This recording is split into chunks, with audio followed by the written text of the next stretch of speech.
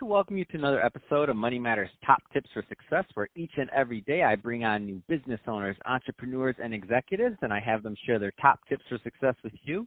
My name is Adam Torres. You can follow me on Instagram at AskAdamTorres to keep up with my book releases, book tour schedule, signings, all that other good stuff.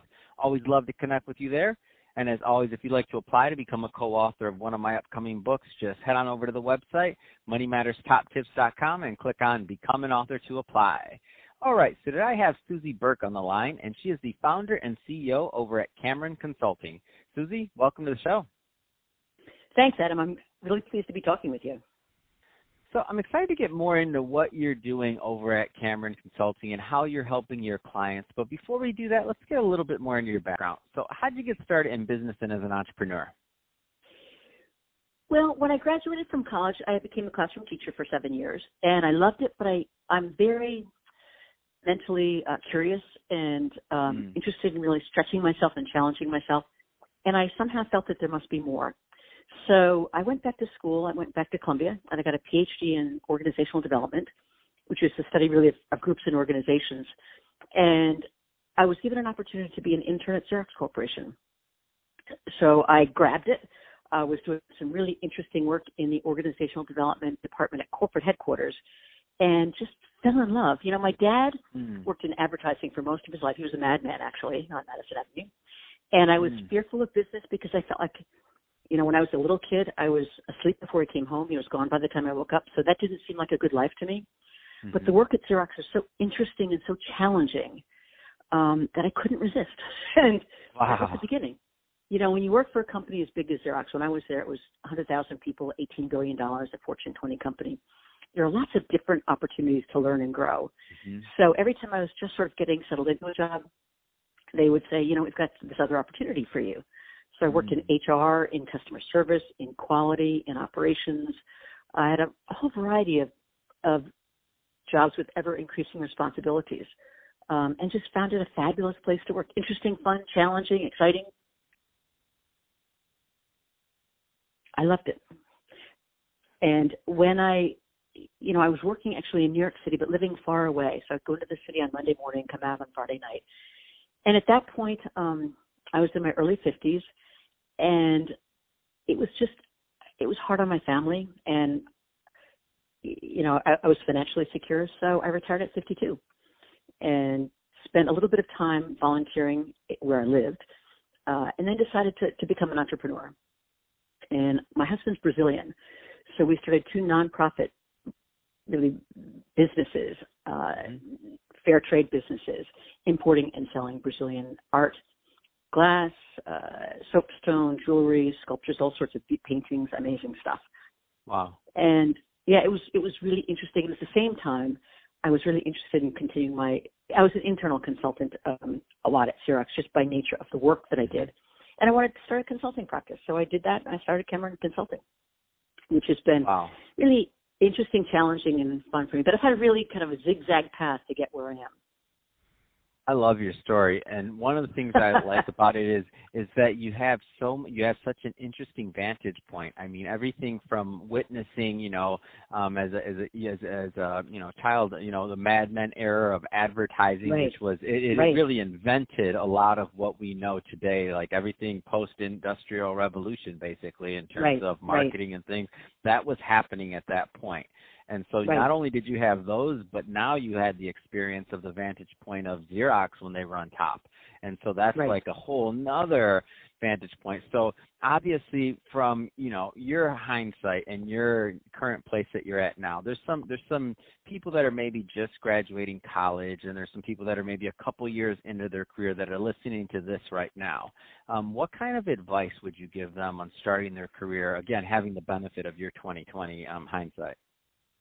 I think the first thing I would say is pay attention to how you show up. If you're at the table, be at the table. If you're in the room, be in the room.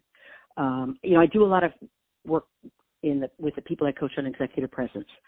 And people have these really big jobs with lots of responsibility, and they're so smart and they're so capable and so knowledgeable and can add so much value to their companies, but they're timid about speaking up and speaking out. So I think it's really important to let people know right from the start that you add value in whatever you're doing. And if you sit quietly and don't ever share your ideas with people, it's hard for them to know what you're thinking. So I would say don't hide your light under a bushel. Really pay attention to how you show up, how you appear, how people perceive you. The other piece of advice I would offer is to believe in yourself. My first job at Xerox, I was the manager of the Corporate Competency Center for Attitude Surveys and Selection Testing. We surveyed 100,000 employees a year, and it was really important to the company.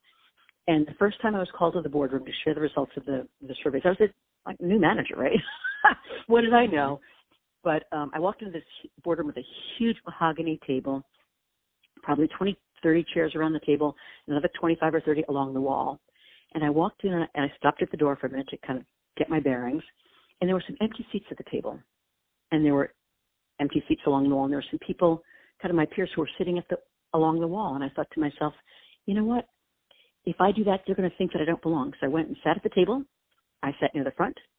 When the person who was before me was presenting, I found ways to ask useful questions. And I think because I acted like I belonged, people thought that I did. And if I could only encourage people to do that, to have confidence in yourself, to believe in yourself, there's hardly any mistake that's fatal. Go for it. I love that. And it's so true. And I mean, I don't know what it is. Some people just go sit at the table intuitively. Some have to be coached into doing it. Some had to see. I just always had dumb luck. I saw a student, I just went for it, and yep. Sometimes that got me in a lot of trouble. Just to be honest, yep. I mean, I'm like, oh, I'm sorry. I didn't know that was the president's chair or the chairman or whoever was running the company. I didn't know I was in the wrong seat, but okay, I'll move.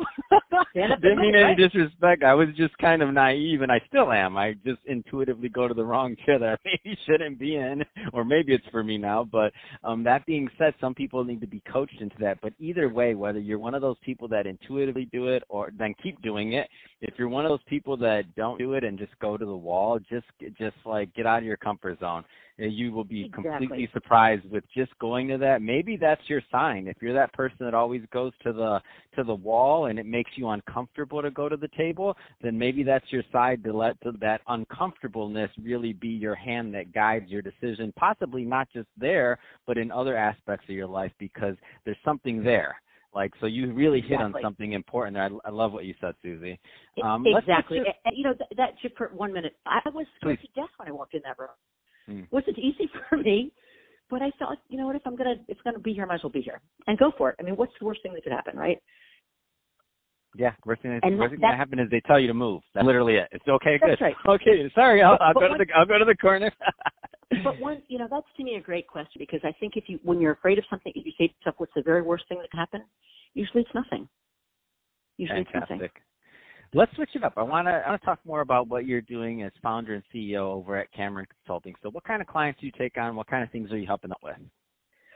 Most of my clients are mid-tier, Russell 2000, $1 billion and up, some smaller. And I do a lot with leadership development and training and coaching. Because of my psychology background, I'm really interested in people, and I feel like helping good leaders become great leaders can make a huge difference in a company's bottom line. I care about my clients. I get really interested in their success, and because of my experience as an executive, I can not only help them with their leadership skills, but I often have perspective on how they're approaching their businesses. And that, for me, leads to some interesting conversations, good, deep relationships. And I feel, based on their success, I feel successful. So I do a lot with leadership development and executive coaching. I'm also really interested in, I've done a lot of work in culture change and change management.